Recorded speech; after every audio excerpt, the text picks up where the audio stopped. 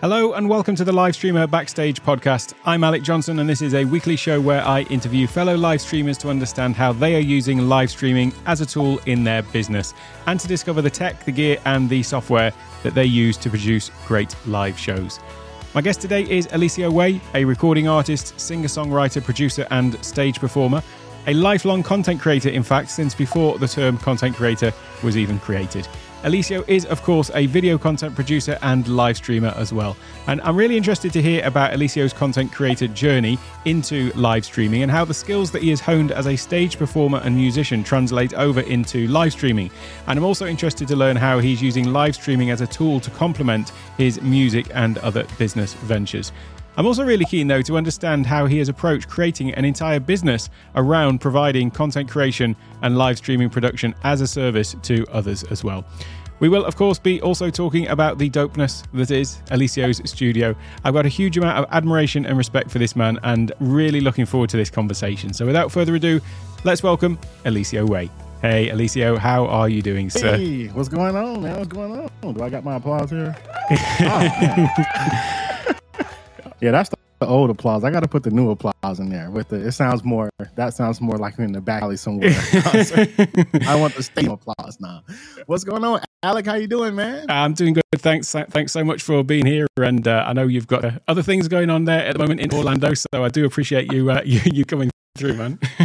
We are in the middle of probably a hurricane, Cat 3 or Cat 4 hurricane tomorrow. But it's not here today, so we working today. Cool, we're here. You know, if it's not here yet, we still on, man. So thanks for having me, man. I know you said you have a great deal of admiration for me, but believe it or not, man, like, you know, when you first came on my radar and I was just seeing like how humble you were, how, you know, giving you were, and how you know, knowledgeable you were, and how you were just like so active in the community that is Ecamm, and even just in the content creation community, I was like, yo, I like this dude vibe. And from there I hit you up and we began to talk and form our, you know, relationship. And I have a great deal of respect and admiration for you as well. Just how your work ethic is just so, man, impeccable, dude. Like I told you before, like we did a coaching session with you, and I told you I gotta pay you as one of my coaches to help me get my, you know, content creation so consistent, because you're so consistent, right? And you just have everything like a system, right? So that's really what I think all of us, even myself, are missing, is like a systematic approach to our content creation. So I know that you have that like on lock, man. So I love everything you're doing, man. So thanks for having little old Eliseo on the show today. I appreciate that. Oh, thank you. That's really, really, really kind. I try my best. You do good, man. You do well. Thank you. Yeah, I mean, like I've just always been impressed by you know, the stuff that you're doing, and I've been really interested to understand like how you got into this. And you know, like as I mentioned in the intro, you know, you a lifelong content creator. So, but how did you get into the sort of the live streaming and the video content side? Perhaps you could tell us a bit more about your sort of backstory and. Yeah, so I love what you said about, you know, I've been creating content since before content creation was actually a thing, you know. So I've said that on a few interviews. So you probably heard me say that somewhere at one point. But yeah, like I remember, like, so if we look at content creation and actually what it is, I know everybody have their own definition, but me, I just look at content creation as documentation. You know what I'm saying? Documentation, whether it's verbal, you know, audio, whether it's video, whether it's music, whether it's however, you know, written, you know, that's just content creation in a nutshell for me. That's how I simplify it. It's just documentation. How are you documenting something, and what process? So yeah, I've been creating content, you know, because I was in a rap group, and I've been creating content since then, since I was getting out of high school, and just kind of filming our videos of like our shows or our road trips or vlogging or things like that. I remember it was 2006. I started like a vlog on YouTube. I have all those vlogs like unlisted now because it was horrible as far as like the quality and stuff. Right. But like I was vlogging back in like 2006 before like vlogging was even like a big thing, just kind of recording my day-to-day actions and stuff like that. So it was really cool to see the transition from like people like me who was just already kind of doing something like that. And then, you know, later when social media came out and really like blew up, then the term content creation began to be a real thing. Because I say all the time, now we have something to call ourselves, right? Mm-hmm. And then even as of last year, content creation is the biggest small business fastest growing small business type in America right now. The fastest growing small business type in America. You can actually go into any tax preparer's office or any financial institution, and you can legit now put down on a loan or a financial application that your job is your self-employed content creator. Well, we couldn't do that just a year or two ago, right? So I think that's really dope. And so just my transition into content creation was very natural because that's, like I said, was something I was already doing, creating music, filming our shows, our trips, just vlogging and things like that. And it's just really cool now to be able to say, hey, people say, what do you do? Well, I'm a content creator, and so what is that? Oh, I just pretty much document my life and other people's life and put it in a palatable form to where people can digest it visually or audibly. And that gives them some type of result, whether it's leads or whether it's attention or whether it's information or education, that gets them their desired result, whatever that may be. So everybody has their own reason why they create content. But, at the end of the day, we can all reach our desired results on what our purpose or why we're creating content. So that's a long-winded answer. I'm going to try to keep them short, but yeah. That is actually a really big thing, though, to be able to actually, put it down as an actual income source that you can use for things like loans and so on. To be, it makes everything more official, doesn't it? And yeah. I mean, back in the day, 3 years ago, if I would have put down, I'm a self-employed content creator, I would have got the answer like, okay, well, what is that? You know what I'm saying? But now we can put that down and it's like, oh, okay, cool. Actually to the point where like people, like especially different financial institutions, they know that content creation is so lucrative. It actually kind of looks good now. Like it's actually like, oh, you're a content creator. Okay, you're making money. Yeah. So yeah, what you want, what you need, like we got you. Like it's almost like a good thing. So I think that's almost part of a bigger conversation as well about the whole idea of being on YouTube. That's something that I think a lot of people maybe they don't initially like to tell folks that they're on YouTube because it's maybe got a sort of I don't want to say it's not a stigma, but you know what I mean. It's like the idea of like, oh, that's what you're going to focus your time on as a thing. Perhaps some people have those sort of limiting beliefs about it. So it's good that it's becoming sort of more mainstream like that. Well, the realization of it is, even to have a successful YouTube channel, in my opinion, you literally have to be a very professional, very proficient, efficient person. And to the point where like we're not necessarily like YouTubers, we're actually media companies. Yeah, sure. We do so many things well to get to the point where we have a profitable YouTube channel, a profitable media company that like I think some people look at like YouTuber, like, oh, not YouTuber, but yeah, in a sense you're using a platform to get what you need, but at the same day, the skills that you need for a successful YouTube channel, whether it's editing, whether it's, video, lighting, whether it's, copywriting, like these are all essential skills in any business. So, sure.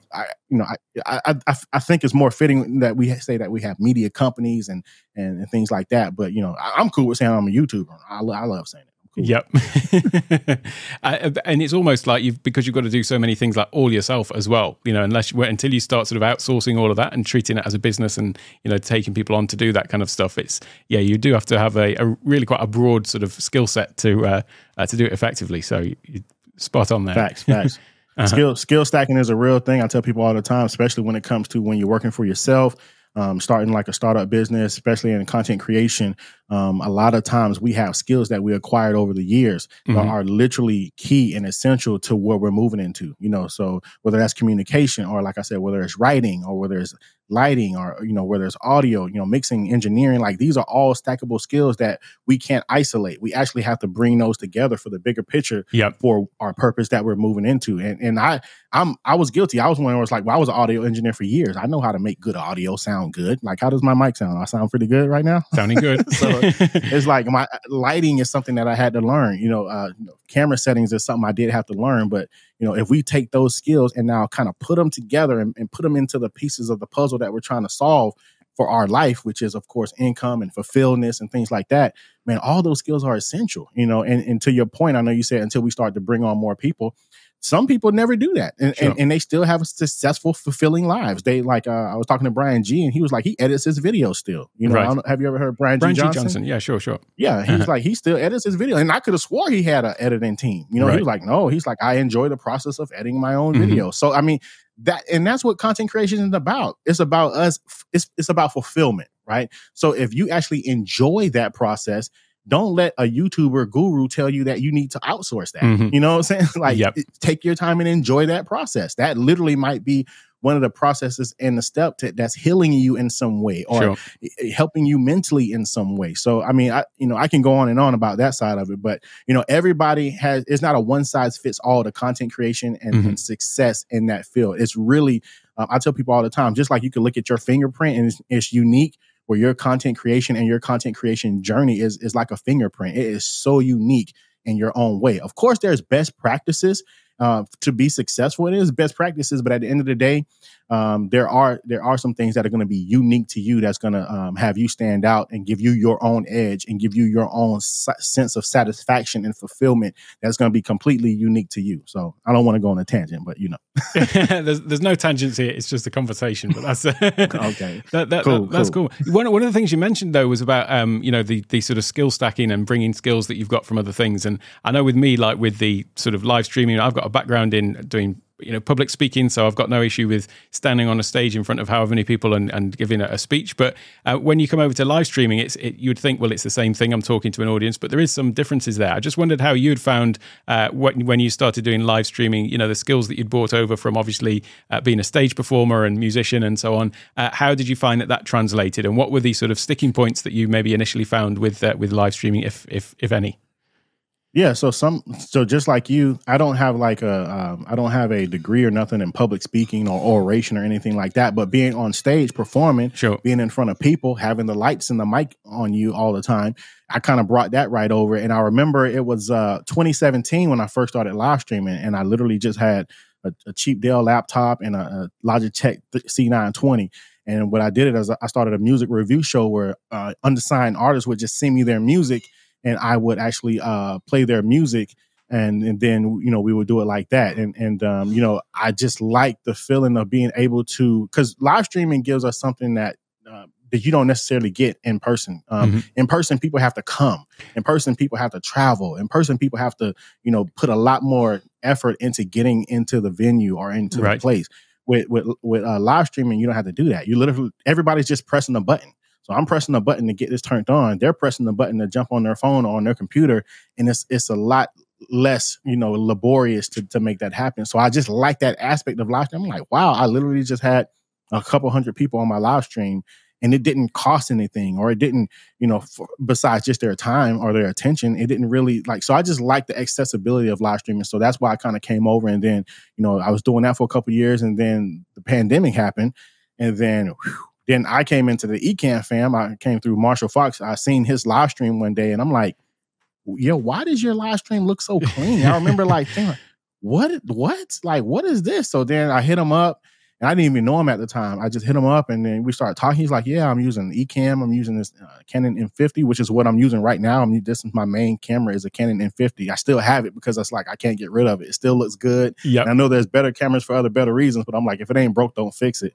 So then I came over to Ecamm, and then we'll get more into this later, because I know we're going to talk more about the business side. When I got into Ecamm, that literally opened up a whole nother side of live streaming, content creation, pre-recorded video and production, live production that I got into. It was like a whole world. I'm like, yo, and I tell people all the time, like I said, we'll get more into it. Yo, Ecamm, not all of us have that desire. I get it. But if you do have the desire to start a 6-figure business model, Ecamm is the tool that can do that. So we'll get more into that. Oh, I mean, that was what really spurred me into the live streaming side of stuff as well, was getting Ecamm to use for my video creation, for the recording the videos. But then it's got something in it. If it was food, I would sure they were lacing it with something. It's got some secret sauce in there that's really just makes you want to keep coming back to it. It's quite. I love that, because I say that all the time when I go out with my wife and we go to restaurants and stuff. and I taste something I like or a drink that I like, I say, oh, there's something in there. They've got something in there. Yeah. So Ecamm got some secret sauce in there. They like the Wizards of Oz. I just want to take a moment to talk about Ecamm Live. This is the live production Mac software that we're using to live stream and record this podcast.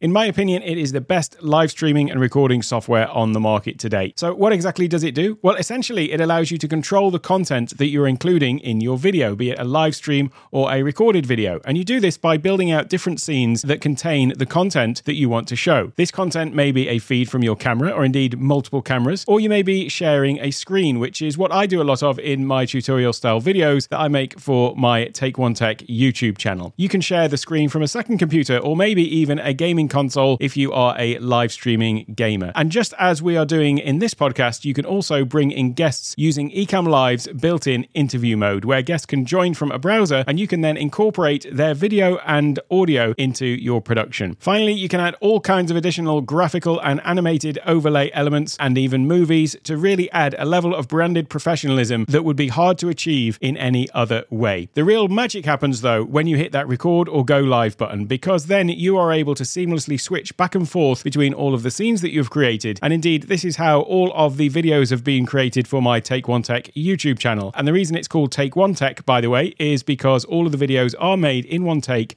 with no edits. I just hit record, make the video, and as soon as I hit the end recording button, the file is there and ready to be uploaded straight to YouTube. What I love about Ecamm is not just the ease of use that it has when compared to other live streaming software, but also the greater flexibility it gives in terms of layouts and designs that you can create for your shows when compared to some of the hardware streaming solutions. And one thing that makes Ecamm great specifically for podcasts is the fact that it has the ability to record isolated audio tracks. So once we finish recording this podcast, I'll have a separate audio file for me, my guests, and any other audio tracks that have been a part of the recording. That makes the editing and repurposing of the content for the podcast so much more streamlined. It does have another little trick up its sleeve though, and that is its virtual camera feature. This allows you to take the video output from Ecamm Live straight into communication apps like Zoom, Microsoft Teams, Discord, and so on. This means that rather than just appearing in Zoom meetings with a regular camera feed, you can now show up with all of the amazing production values that Ecamm Live gives you and deliver that straight into your Zoom meeting. And trust me, when you rock up to a Zoom meeting with Ecamm,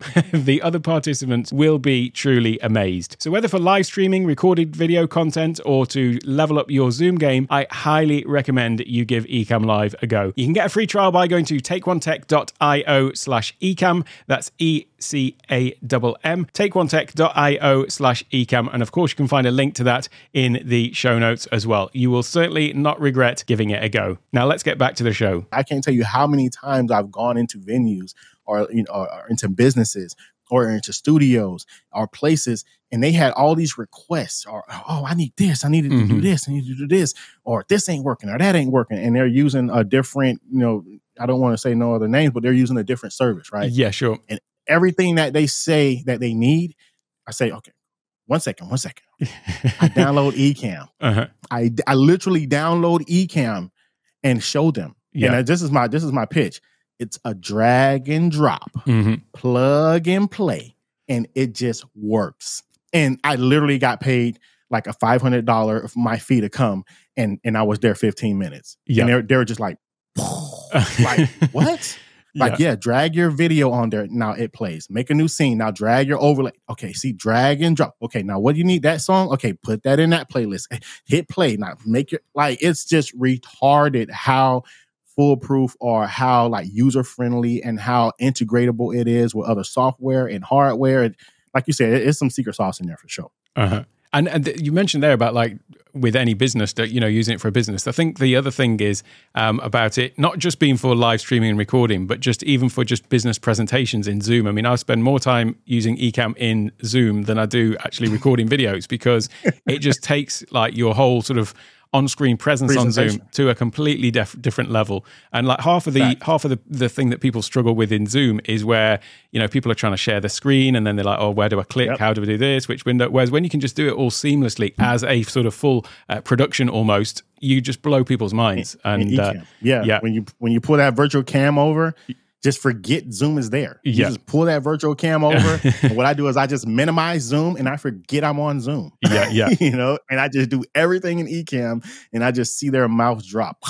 Like, what? Like, are you on Zoom? Yeah, I'm in Zoom. We'll talk about it. We'll talk about it later. So how did you make the transition then from, or not transition, but sort of add into the things that you're doing where you started to provide this as a service to other people? You know, where did that sort of come into it? It was 100% natural to the fact that I wasn't even trying to do that. You know, it was one of those things. It's kind of like in any business, like your actual product or your actual self is the business card. So for instance, like you go and you see somebody with a dope haircut and you're like, man, that haircut looks good. Who did your haircut? Oh, I did my own haircut. I'm a barber. Oh, can you cut my hair? Sure. So it was kind of like the same thing. Like you see a dope cake. You're like, oh, that cake is amazing. Who baked that cake? I baked that cake. Oh, can you bake me one? Mm-hmm. Yeah, sure. So people would see my live streams and they would see stuff that I'm doing and they'd be like, bro, what is that? What are you doing? I'm really not doing nothing special. I'm just using this software called Ecamm. Oh, can you show me how to do that? Or can you set me up? Or can you and next thing you know, okay, I did it for a while and just, and I'm like, you know what? I'm spending a lot of time doing this. Let me see if I can get some money doing this. So I was like, I came up with a rate like, okay, $250 an hour, which is what I truly asked for. I'm like, give me $250 an hour and I'll come to your studio. I'll download Ecamm. I'll show you how to do it. And most of the time I spend like 2 or 3 hours there and I get paid like sometimes almost $1,000. And it's so natural, but I don't feel bad because I'm the kind of guy that I would feel bad charging people with something that I feel like is so minuscule, but it's not really minuscule because it's solving such a huge problem for them. So, so that what got me over not charging people and feeling bad for charging people, because when I see the problem that I solve for them and how it affects their business in such a positive way and their clients in such a positive way, I can stand on my price now, which is $250 an hour. It's probably going to go up to like $500 an hour, to be honest with you, because I just get so many requests and I just kind of got my system down to where, okay, $500 an hour, it'll be 2 hours. I'm going to come. I'm going to set your studio up with the Ecamm, the camera angles, and whatever else you need. Here's a checklist of stuff you need to go get. And then I set them up and boom, boom, boom. And then another service is they're like, well, I'm too busy. So can you come in and live stream my event? Or can you come in and live stream this show? And that's like, okay, cool. So yeah, that's another, $250 an hour or whatever the case is. And like I said, people are happy to pay it because it solves such a huge problem for you. So to answer your question, I kind of fell into it naturally. And I haven't even really put the business model behind it that I should. I haven't really given it the attention that I should, knowing how profitable it is. You think I would have sat down somewhere and kind of drafted it out like, wow, well, let me start prospecting or let me start. I haven't even did that because I'm so busy. People just call me and I just going from one gig to the next. I haven't even really had time to sit down and put a business plan together, but I really could do that and take over, to be honest with you. It would be, I wouldn't say an easy 6-figure, but it would be a legit 6-figure company that I could put together, just offering live streaming services as far as like helping people set up their setup, one, and then two, actually offering the service of doing the live stream for them or doing the production for them. It will be a legit 6-figure business for sure. The thing you mentioned there about the fees to set stuff up. The other thing to think about there as well is like how much you're actually saving them with what they now don't need. To do what we can do with Ecamm. Is like you would need a full-on studio for some other methods. You could get someone to say, can you come and live stream my event, and then they're going to be talking about all this different hardware requirements and all of that kind of different things, and you can literally do it with some cameras, a decent Mac and Ecamm. It's I kid you not, I just did an event and I did not know this, but the producer of the event could not come to the event because they had a sickness in the family. So I didn't know this beforehand. So they called me and somebody else to come do the event. We're like, okay, we'll do it. Boom, boom, boom. So after the event, because the person who hired us did not know about Ecamm, they were telling us everything they wanted to do. Yeah. So we were like, I'm sometimes I'll be listening for what Ecamm can't do. Yeah. Like, so you need this? Okay, in my head, Ecamm. You need this? Ecamm. You need that? Ecamm. You need that? Ecamm. I be listening for what Ecamm can't do, and I never hear that, right? I never hear what Ecamm can't do. So I just be like, okay, we'll just use Ecamm. So brought Ecamm in, did the whole 3-day conference, went smooth and seamlessly. And then after the conference, the owner of the event was like, well, what were y'all using to do? It was like, oh, we was using Ecamm. And then I found out later that the person who did the previous production was literally, I kid you not, because they live in Texas and the event was in Florida, they were renting a whole trailer of equipment to bring Yeah, Right. they were renting a whole trailer of equipment to drive to Florida to do the event. And literally all I brought was a laptop, my 3 ZVE10s, my Rodecaster Pro, and like a couple other things, of course, but it was not a trailer full of stuff. Yeah. And we did the conference, and you would have never known that we didn't have the same equipment that he had, which I don't know what he was using, but sheesh, man, that's crazy. Yeah, it's mind blowing, really. I think we sort of lose sight sometimes of I have to pinch myself to see like what we can what we can actually do from sitting here in the remote northeast of Thailand with a Stream Deck and a bit of software. It's pretty amazing. Exactly, Stream Deck. It's crazy, man. And I brought stuff that I didn't even need because now Ecamm just integrates so good with like the ZVE10. I end up not even using my Blackmagic camera switcher. I just plugged all the ZVE10s directly into the Ecamm, and they show USB like I'm doing right now with the M50, just plugs right in. So the way the technology is going, the way all the gear is going, how it's becoming more integratable, and the quality is getting even better with 4K and 6K. That's another thing. Like if you really know your stuff and really get good at this stuff, you can really get some good gigs and some good jobs, and they'll think that you're doing a whole thing, and you are doing a whole thing, but it's like they don't know how actually you're doing it exactly. You're doing it efficiently, and you're not necessarily breaking the bank or breaking your back at the same time trying to do it because you have a process down. You have a process. So that's what I was trying to say. And when someone comes to you, then what are some of the kind of things that if somebody came to you and said like they're putting on an event, what sort of considerations would you give to somebody in if you were to help them sort of plan out an event? Do you have any sort of tips for people who are planning events and how to make them run smoothly? So a lot of times, because I'm a creative person, a lot of times people are just happy with a camera on them and it's live streaming, right? But I'm just the over the top kind of guy. So I'm like, okay, that's cool, that's great, but what about like your run of show? Like, what is that? Oh, basically it's like your schedule, or it's like your scenes. It's like, it's the map of the show. How's that going to work? Okay, well, let me help you figure out what your run of show is, right? And then what about your design, your overlays? Oh, okay, well, what's that? Okay, well, let me show you how on this scene when it's the host, it's just this overlay. When it's guest, it's this overlay. When it's screen share, it's this overlay. So a lot of times I come in and kind of blow their mind with simple stuff that I know and whatnot, but to them it's mind blowing. And by the time we put a production together, it doesn't look anything like they thought it would look. But on the good side, it's like, wow, like I had no idea, right? So to answer your question, yeah, I just kind of come in as the technical stuff is one thing, and that's what I tell people all the time. You can be technical all you want to, and there's no problem with that. Be technical, but the technical stuff it pays, but it doesn't it's not necessarily the wow factor without the creativity part, right? So that's why I love like everything you do. Everything you do is branded, is buttoned up, it's clean, it looks great, it looks marketable, versus just a camera and on and off. So I remember, when I first got into live streaming, that's all I saw was just a camera on some people and then lighting and then a microphone. There was no like show presence, right? As far as how it looked. And I believe that your show should be visually appealing. I believe that with so many live streams going on today, like if you go on Facebook right now, next to our live stream, you'll see 5 more live streams, right? So I always say, what is show stopping about your live stream?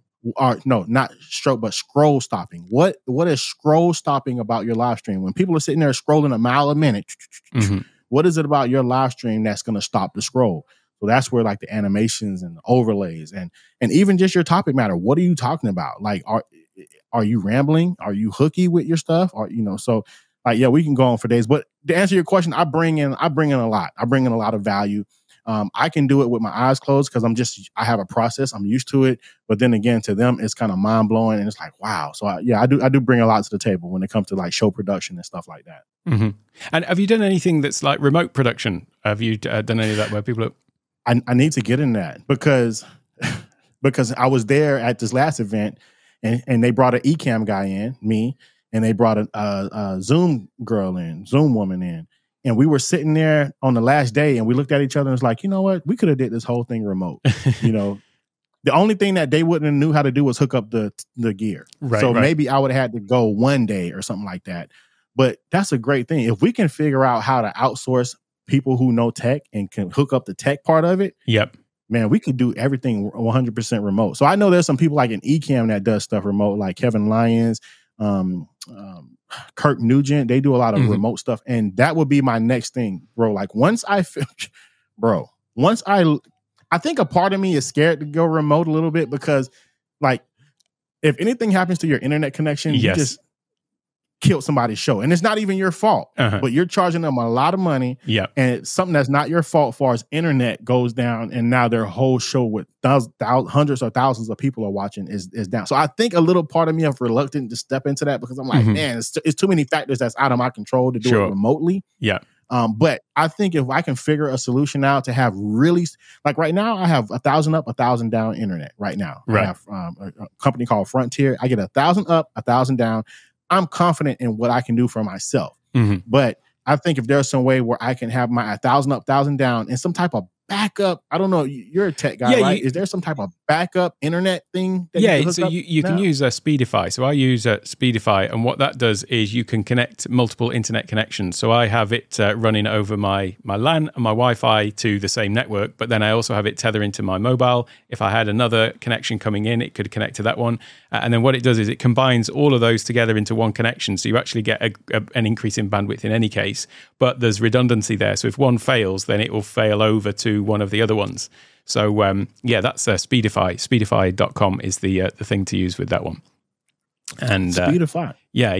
But that does exactly that thing. But what it doesn't do is it doesn't give you a tech guy on this site in case one of the cameras goes down, which is. But what it does do if one of my internet connections fails, another one takes over. They're just all connected all of the time, and and the other thing that it does actually, whilst we're talking about it, is if you've got something like your mainstream, it would have that on one of your connections, but then stuff like any little updates or something like that, it can actually put those onto the secondary connection, so it's not actually interfering with your primary connection. So that's how Speedify it is. I'm gonna check that out because that's literally, like you said, what I could do is go to these events and set it up. But but even still that, it's like you got to have somebody there to go back each day to kind of make sure stuff is getting started back up correctly. So I don't know. I don't know how they're doing the remote stuff, and they really feel good about it. But that is one thing that I want to figure out because I think that will take a 6-figure production business to 7 figures easily. Easily 7 figures because it's such a need right now. And as we know, the streaming business is only going to multiply. I think by they said 2024 is going to be like double as far as the income, potential in that. So yeah, man. What about yourself? You've done any remote productions or anything like that? Not actually remote production. So similar sort of concerns as you. even with Speedify, it's that kind of thing of not being able to go and just check the cable and things like that is a little bit of a concern. But certainly on these the sort of same kind of consultancy side, then and it's the same. The same things that I've noticed as you, which is basically you're having a massive impact on other people's productivity by just spending a couple of hours with them to help them through these things. It's it's pretty game changing for a lot of people. Sweet. Yeah, but with awesome, man. With the sort of online events that are coming out more. I mean, I know that you've done speaking at sort of in-person events, and the world sort of opening back up to these in-person events. But at the same time, I think virtual is definitely, or certainly hybrid is here to stay. And there's so many more of those sort of things coming online now. How have you found the sort of going back to speaking at public events after two years in lockdown or whatever? It's again, I've been on stage since 2000, the year I graduated from high school in the year 2000. In that same year, I started my rap group, and we've been on stages ever since. So 22 years now, I've been on stage. So it's really, really nothing for me. If somebody calls me and want to book me for a speaking event or to DJ right now in America, this is homecoming season. So all of October and November usually is I'm out DJing every weekend. Homecoming season. I had a gig this Saturday. I think it got canceled because of the hurricane, but I'm on stage then. So it's natural for me, man. The transition back in from, virtual to in person is very natural. And like I said, I do believe hybrid is going to be a thing. So it's definitely going to stay a thing, and it's been an easy, natural progression for me, transition for me. So I'm just loving it, man, loving it. Loving getting back into it. And how about the sort of turnout at these events? Then, are you finding that there are a lot, lower attendance because more people are wanting to take the virtual option and stay at home? Or? No, I haven't. I've been since the world opened back up. I think I've been to Vegas twice, Texas twice. I've been to a few places, and I haven't noticed, in my opinion, a dip in attendance. Right. Any of the places. I think people are ready to get back out. I think people are ready to get they've back been in person, cooped up and excited to get back out there again. Yeah, I haven't noticed a dip in any attendance in anything. I actually surprisingly wow, is this many people here? It's crazy. So no, I think what what the pandemic did was really give everyone another more gratitude for being able to meet up in person. You know what I'm saying? Yeah. And not only did it give everybody more gratitude to meet up in person, but it also gave us the understanding that we still need to be virtual regardless, whether it's in person or not. There's still a whole nother audience out there of people who not going to come out the house because that's just not their personality type, right? Or whatever. So it really let people understand that, we need to be virtual and in person. So yeah, I haven't really noticed a downtick in attendance. And it sort of accelerated, I think, the development of a lot of the software as well. The technology to allow people to do this streaming. I mean, Zoom has come on so far since before the pandemic as well. Just like all of these platforms are now, up to this level that can handle it, and the infrastructure's there as well. So. I think Zoom's evaluation doubled or tripled since the pandemic. Like I seen some big thing where it came down where it's like Zoom's and I have a few connections that work inside Zoom, and they're working on right now they're currently actively working on some amazing things that's kind of Ecamm-ish, to be honest with you. Right. Real talk. Like they're working on some Ecamm like features. So I think you can see that coming down the pipeline in the next year or two.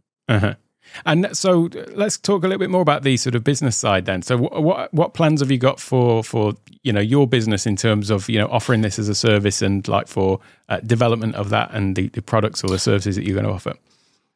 So to be 100% honest with you, anything that is a service that is going to take my time and energy, I do it strictly, to be honest with you, just to pay bills. Right. I don't necessarily enjoy and I do enjoy it, but I'm saying I don't necessarily foresee myself doing the labor side or the hands-on side of it too long. But I'm 40 years old now, and it's and there's nothing wrong with that. I thank God every day that I have skill that I can get paid for. So I don't want you to take it the wrong way. But what I really want to get into is more like what you're doing with digital products, digital assets. If you want to ask Eliseo, what is your next thing? What is your next plan? My next plan is to really get serious about writing some books, writing some ebooks, physical books, building out some courses, building out mini courses and master courses, master programs, mentorships, continuity programs. I really feel, especially since the pandemic, I really feel very strong. My conviction is very strong with digital products, digital assets. And I believe that is the next wave of entrepreneurship. So I believe if people depend on going out to events and being hands-on with stuff, there's nothing wrong with that. And I think it'll still be a need for that.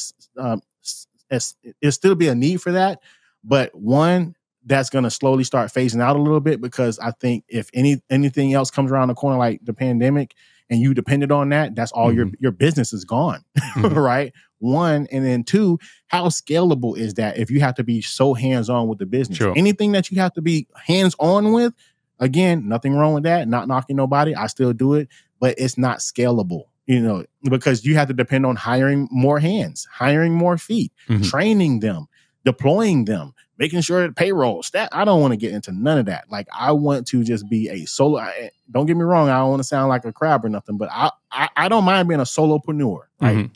I want to be a solopreneur, get my digital assets, my digital products together, start cultivating a meaningful community like what you're doing, right? I just want to follow your lead, to be honest with you. Create a meaningful, cultivate a meaningful community, and give value to them, provide value to them, and then that community provides income for me. That is the way to go. I believe if another pandemic comes tomorrow, or this happens or that happens, you can still live your life and affluently, like make a lot of money, and your business model will not be impacted at all. So that's my plans, to be honest with you. Now that might not come into fruition for like maybe another 6 months, because I'm kind of like actively learning. Like I'm gonna probably get Kajabi. I'll probably get it through your link sooner or later. Right. And then I got to build out the courses, of course. And I have a lot of stuff to build out. That's why I got to get super serious about it. And I really want it to be up by like my courses and stuff to be up by the end of the year or first quarter next year. So that's my plans, bro. That's my plans. And until then, I'll go do these gigs. Yeah. And I'll still probably do some stuff. I'm just not like I want to be a hermit, like in a house or something like that. Mm-hmm. But like I still want to go out and do stuff, but I don't want to have to depend on that, right? To pay bills. I want to wake up. I want to know how it feels to wake up every morning and I've made a few $1,000s, right? Mm-hmm. Or at the end of the month, like one of my major goals is to get to $10,000 a month in digital sales, right? Digital, whether that's my courses, ebook, like that is such a benchmark for me. And that's not even nothing, because I have friends who I know personally who make, you know, like, to be honest with you, they make $100,000 a month, like in their digital sales. And so it's kind of crazy to think that somebody can make $100,000 a month between selling courses and their YouTube ad revenue and sponsorships and brand deals. Like this is all stuff that's like kind of, it's not passive, but it's kind of passive. Yeah. So I feel like we should all be kind of marching toward that. In my opinion, we should be all marching toward that type of business model. Uh-huh. Yeah, I mean that's certainly my plan as well. The thing about providing consultancy is at the end of the day you are still exchanging time for money, and like you say, you've got a finite amount of that. But having the balance though is good. You know, when opportunities come up, then you've always got that as something extra. With the digital but products. Me and you, well. we have big hearts though. Me and you have big hearts, so we would do it like when you did that consultation for me. You didn't charge me, right? Uh-huh. You just helped me out. So and that's my issue too. Like I just genuinely want to help people. So, but I also know that consulting is trading time for money. So the only thing that I can see that I can offset the consulting where I'm just speaking with people is to do group consulting. Like, yes, sure. I'd maybe do some one-off consulting because I just had that relationship like with you. Me and you can do a one-on-one. Yeah. But as far as if I'm giving like mass value in education, the only way I could do with consulting and I feel kind of good about it is like a group consulting. Group consultation. And then that would be the most that I could do with group. And that would probably come with my continuity program. They're already paying me every month, right? So once a week or once a month, we have a group session and like, let's hash it out. What are you having issues with? What can I help you with? Boom. And we all help each other. And I kind of like that too, because it takes a little bit of the burden off of you because you have other experts in your community. You have other people in your community that's growing and getting better and getting smarter, and they want to start to go along the same path as you. So they're willing to jump in there and help somebody too. So it kind of takes some of the burden off of you. But yeah, I'm legit following your path, bro. Like you're out here killing it. So like I said, I'm definitely gonna be paying you for some consultations to help me get my stuff together, bro. So for real. Well, you mentioned there about the thing about, just happy to help people. And I think that is obviously a really great solid foundation and starting point for anything where you're trying to build a community and build a business, because it's clear from everything I've seen of you that you're service first and helping people first and foremost. And I've just watched actually on James Hicks' live stream. He had Kirby Hasseman, the author of The Give First Economy, and that's a great book all about that. Wow. There's no shame in asking people for money as well, but coming from a point of the give first ethos is I can. So many of us are all about that, and it's so crucial to the success of anything. And my wife, when I first got with her, one thing she noticed, she said, Eliseo, people are always giving to you. Like I would literally have like somebody call me up and be like, hey, I have this opportunity where you can make like $1,000 for something that's like really easy. Like you might as well just have to give me the money. Or people are like, oh, they'll give me this coaching program for free. That's like $5,000 or something where my wife be like, yo, people are literally just always giving you stuff. Like you just have this favor in your life. And I said, I'm gonna be honest with you. I feel like people give to me because I'm such a giver. Yeah. You know what I'm saying? Like I literally have no problem, giving to people. Like it's one of the things that, how people have their little dopamine kick or their little, euphoric kick. That's me when it comes to giving. Like, that's another thing that my wife and my family noticed about me. Like, there's no way I can be like out in the street somebody and see somebody hungry or something, and I not stop and like ask them, do they want some food, or try to give them something or something like that.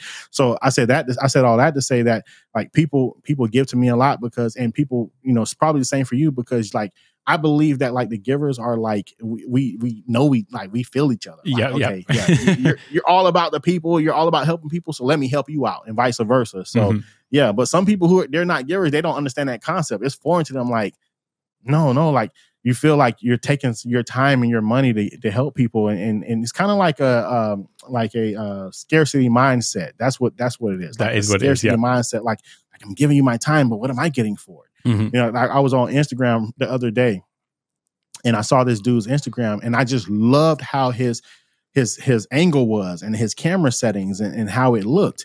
So a lot of times I could look at people's set and be like, okay, well, he's probably using this or probably using that. So I remember I went in his comments and I was like, oh, are you using this? Are you using that? Boom, boom, boom. He was like, oh, yeah. How'd you know? I'm like, because I kind of got a similar setup. But then I asked him, I said, it was something that I didn't know how he did. And I was like, hey, so what about this though? And he didn't want to tell me because his answer was, well, I can't give all of the information away for free. And it was literally just one question. Like, I think I asked him, is he using like a filter on his lens? Because it kind of had a glossy look. And so it just like hit me hard. Like, wow. I was like, why would you think telling me what lens you're using is giving away something for free? Like, but it's that mindset. Mindset. Like his first thing was, oh, I can't give that away for free. And so I went back and I was like, bro, I put in his comments, I said, when I started sharing information for free, I said, my income tripled. That's what I told him. I said, so don't be scared to share information, bro. Like my income tripled when I started sharing information. Like everything comes back, bro. Like everything comes. So you're helping somebody. You know how many people you help will feel not indebted, but they will feel so, basically like I got to help this person back. And you never know how that's going to come back. That can come back in a major way. You never know. And I'm not saying do it for that, but just kind of keep that vibe going. Like give and just, something that helps somebody. Now you go ahead and pay it forward. Paying it forward. Like keep that pay it forward mindset is basically what I'm saying. And also you never know when you're going to get it back either. So sometimes, somebody's seen something, you've had an interaction with them, you don't hear from them from months. And then sometimes they'll get in touch and say, hey, I've got this thing. And it's like, you never know what tiny little thing that you've done can have a massive impact on people. And also the things that you give away that you think are, trivial and it's just a little thing, whereas other people will react to it and just say like, oh my gosh, this is like the best thing that I've learned all year. It's the best. Yeah. I remember when I was in a rap group, I was the producer and a singer and the hook maker in our rap group. So I was very sought after because I wasn't just a rapper. I was actually making the music, right? And not only was I making the music, but after I make the music, then I would go and I would write a hook, the hook, the chorus. I would write hooks and choruses to my beats. So as a creative, you could probably, like when you're really in your zone and you're in a creative vibe, you can probably make a beat and a hook. So that's kind of like a song minus the lyrics, the verses. You could do like 3 of those a day, when you're in your creative vibe. So I say that to say sometimes when I was just in my creative zone, I would make like 3 beats a day and I would put 3 hooks to them. So at one point I had like 50 to 100 beats and hooks just chilling. And I wasn't writing that many songs. I wasn't writing that many verses, that many 16-bar verses. And my group, what I would do is I would just people would hit me up and be like, hey man, I really need a dope beat and a hook. I'd be like, you know what? You're doing your thing. I see you doing your thing. Here you go. I would give it to them. So I did that a few times. And I was like, I didn't really think about it.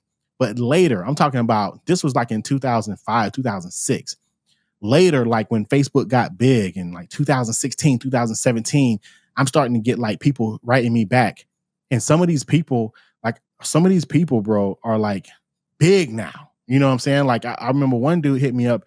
I didn't even know, but he had invested in Bitcoin before Bitcoin was a thing. And now he's like low-key a millionaire. And he wrote me back and he's like, bro, whatever you need, I got you. I'm not the guy to be like, oh yeah, give me some money. But it's like, that's pretty cool to know that somebody I helped back in the day invested in Bitcoin and now he's a millionaire and he's telling me whatever I need, he got me. And I'm like, what's going on? He's like, bro, like, You don't even know how you giving me that beat and that hook back in the day when I couldn't even afford to buy it. You just giving it to me. That like how that impacted my life in such a positive way.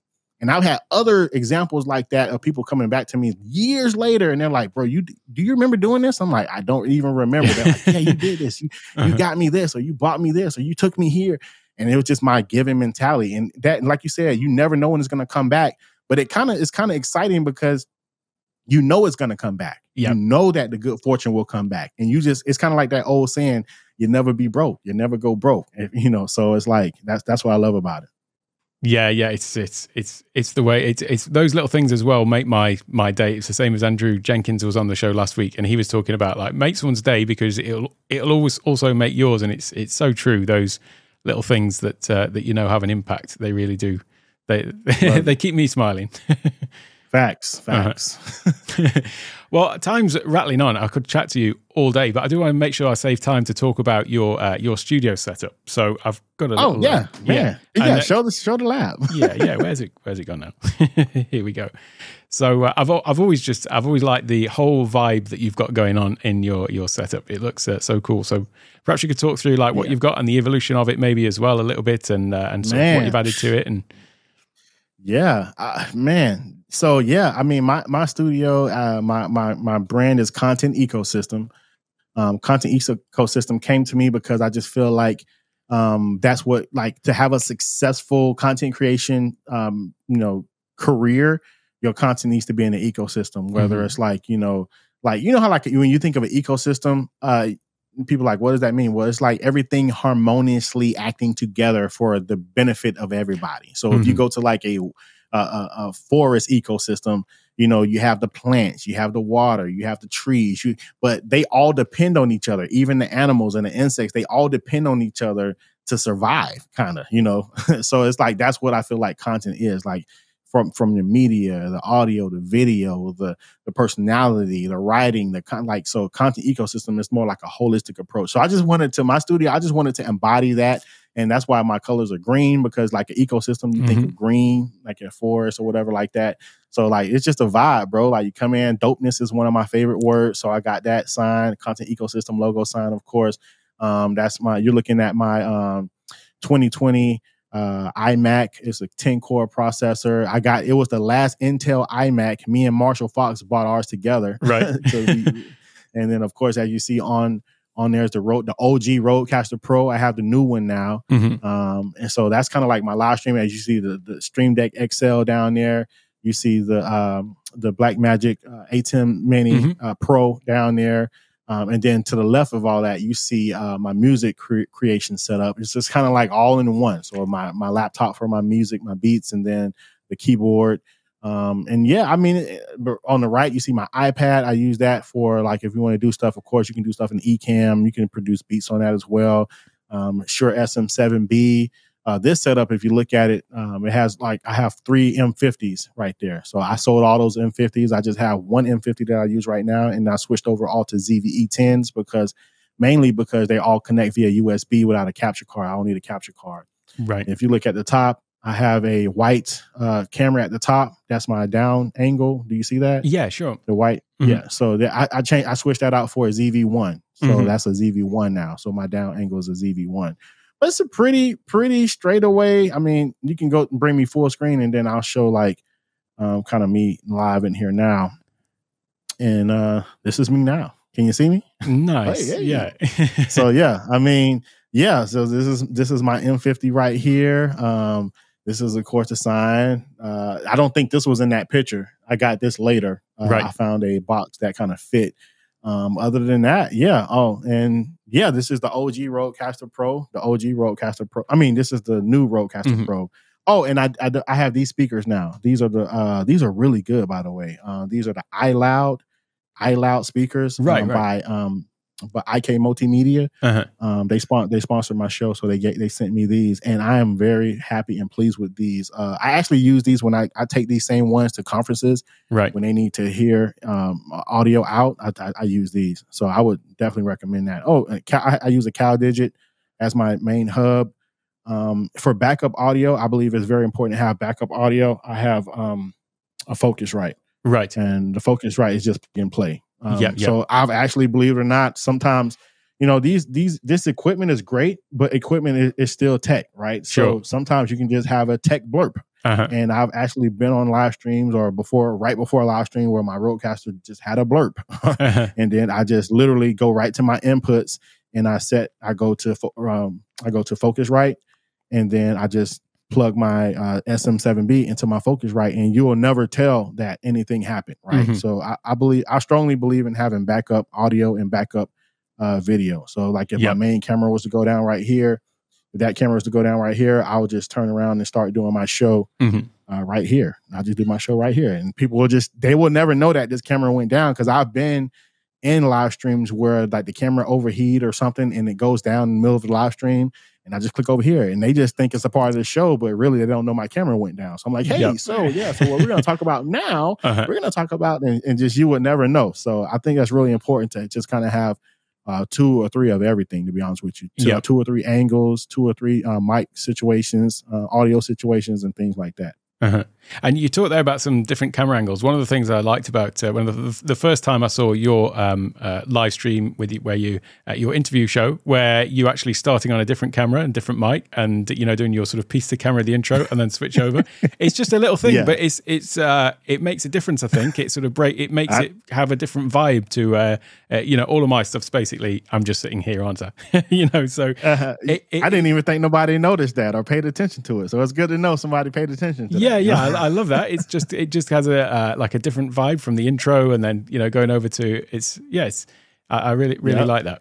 And you were talking earlier as well about, and in fact I saw on your Instagram. And by the way, all the links to everywhere you can find Eliseo are in the description and in the show notes. So definitely go and check out all of these things. But one thing you posted on your Instagram just yesterday or the day before was the sort of another set that you've been working on.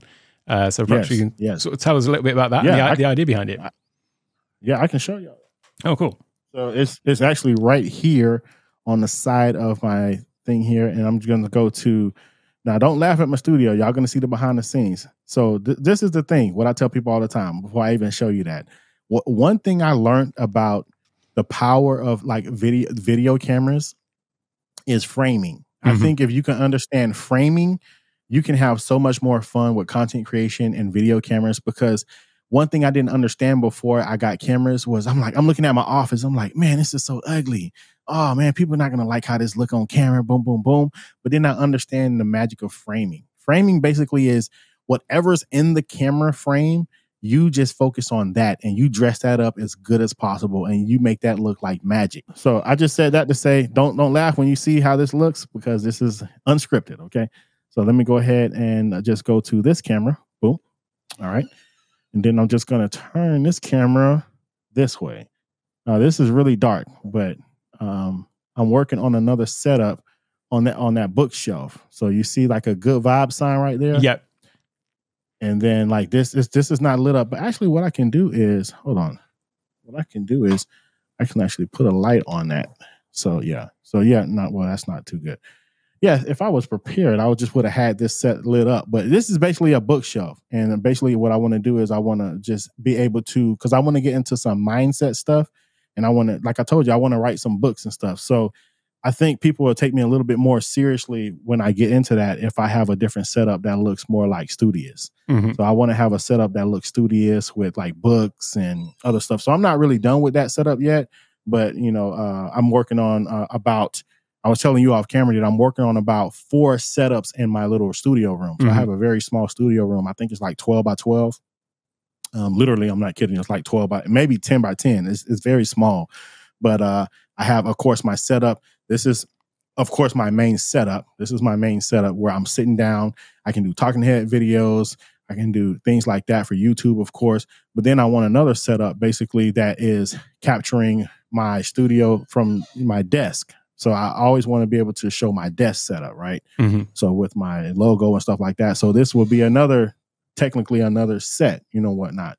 And then the other setup is the one that you've seen against the bookshelf. And then I have actually like 2 more different setups that I'm working in this room that when you see them all independently and individually, you wouldn't probably even know I'm in the same room, but I am. So I think that's the magic of what I talk about with framing. because you can have all these different decent little setups and they're all in the same room, just in different corners of the room, and people don't even know. They think, oh, where are you at today? Like, I'm in the same room. Especially with vertical now, because you turn the camera sideways, it's getting a lot less landscape. It's just getting up and down.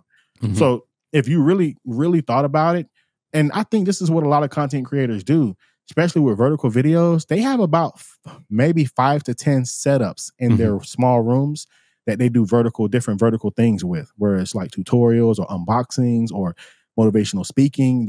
You always see these content creators in there with different sets. Oh, that looks dope. Oh, that look dope. That look dope. I think they're all in the same room, just dressing up their sets differently. That's what I think. Yeah. There's a really funny term from, Mr. Camera Junkie, Lewis. And so he calls that the cone of cleanliness.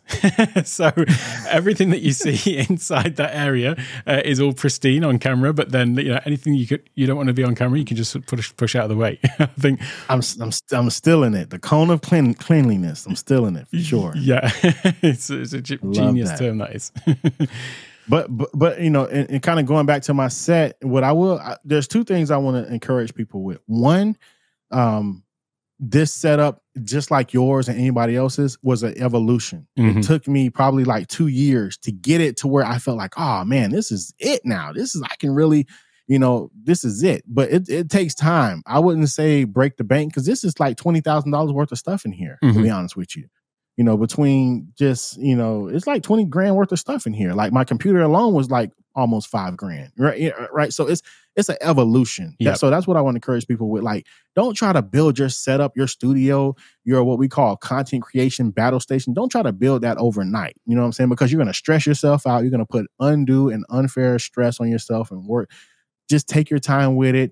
And don't get gas and buy stuff you don't need. You know how much stuff I bought that I never used? And down to this A10 Mini Pro. I bought this A10 Mini Pro, bro, and I have not used this A10 Mini Pro one time. I bought this thing and haven't used it one time because I thought I needed it.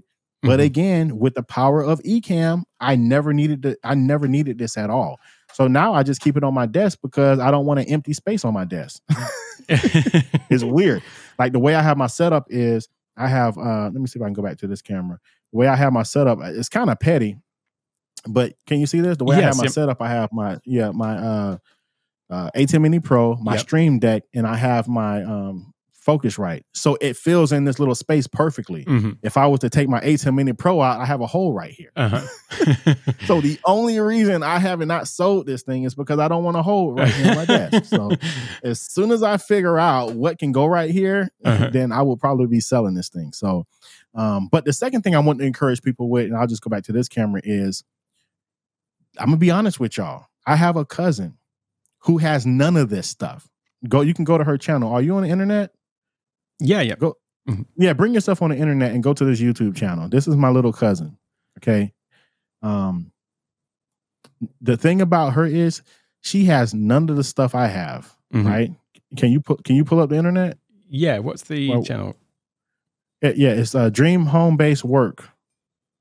Dream Home Base Work. I believe that's what the channel is. And then you can like show it on the screen share. And I just use her as an example because she has none of the stuff I have. I kid you not. She literally just uses the webcam that's on her laptop. She don't have no good lighting or nothing. But she now has over 100,000. Yep, that's my little cousin. You see that little vector? I did that vector for her because I was doing vectors. I need to send you your vector. I did you a vector. I don't think I ever sent it to you. Oh, cool. Yeah. Oh, I'll send you your vector. Sweet. Yep. So I got you a vector. I'm gonna send it over. Nice. So that vector I got created for her, and that's my little cousin. Her name is Keisha, right? And we grew up together. Look how many subscribers she has. Yeah, right? 164,000. That's doing all right. Look at her. Look at her camera. Does that look? That's the webcam. Right. Okay. So this is actually true story that she has none of the stuff I have. She stays focused on creating content. My little cousin, this was last year. She showed me her ad revenue. She makes from YouTube alone. She gets over $10,000 per month in YouTube ad revenue alone. Right. So that's $120,000 a year that she makes from YouTube ad revenue in her niche, because the home work from home niche, right, is one of the highest paid CPMs on YouTube. Mm-hmm. It's one of the highest paid CPMs on YouTube. So she gets over $10,000 a month in ad revenue alone. She also has courses. She has mentorships. She also has affiliate marketing. She has a bunch of stuff to where I just saw my cousin. She's probably making like $500,000 now. Not even lying. She's probably making $500,000 a year. That all started from her YouTube channel, and she has none of the equipment I have. She has none of this stuff. So I said all that to say, you don't need none of this stuff, guys, to make a lot of money on YouTube and to be successful on YouTube. You don't need none of this stuff. You need content that is very valuable to people, content that's important that people are searching for, and you need consistency and a good work ethic. And I'm telling you, you don't need none of this stuff. You can still be super successful. So I just kind of had to say that because I don't want nobody to leave in our stream tonight and feeling hopeless, like, oh, I'll never have that stuff they got. Well, guess what? You don't need it. I got a little cousin making $500,000 a year, and she don't got none of this stuff. So that's what I want to say. Well, that is a brilliant place to wrap it up, because I normally like to ask, what's the one thing you want, one bit of advice you want to give before we finish, and that is just the perfect bit of advice there. So I just want to be conscious of your time. It is the top of the hour, so thank you so much for coming and sharing your wisdom with us all and sharing your space and everything like that. It's been a real pleasure speaking with you. Yes. Thanks for having me on the show. I really appreciate it. And whenever you need me, bro, hopefully I won't be in the middle of another hurricane. Feel free to hit me up, and I'll be glad to jump on. We need to do a stream before we jump off. Me, you, and like a few other people who's in the space, and just have like a nice stream with like 4 or 5 or 6 of us, and we just powwow and talk about what we're doing and some life hacks, some career hacks, and really just have fun on the stream and just kind of like talk about what we're doing and help people out, answer some questions live. I think that'd be dope, like a group stream. I think that'd be dope. Well, I'm here for that for sure. So I'll be there anytime. Okay, so, cool. Yeah. All right, y'all. I appreciate y'all. Thank y'all. Thanks so much. I'll let you wrap up the show. Yeah. Cool, man. Thank you so much. In the next episode, I'll be joined by Keith Pelzer. Keith is another great man with very many talents. And just as Eliseo has had some legendary live streams in the Ecamm community, Keith is a bit of a legend himself, especially when it comes to his studio setup. With probably 6 more cameras than most setups, camera sliders and a jib for that ultimate panning shot, it really does have to be seen to be believed. And then there's the overall aesthetic and the lighting and everything like that he's got going on. It's truly one of a kind, and his studio was another inspiration to me when I was thinking about how to set up mine. And I've got a long way to go before I get to either his or Eliseo's level either. But there's so much more that we're going to be able to talk with Keith about next week, and it's going to be far more than just studio talk as well. So it's sure to be another insightful conversation. So I hope to see you there. And in the meantime, have an absolutely wonderful week ahead. See you next time.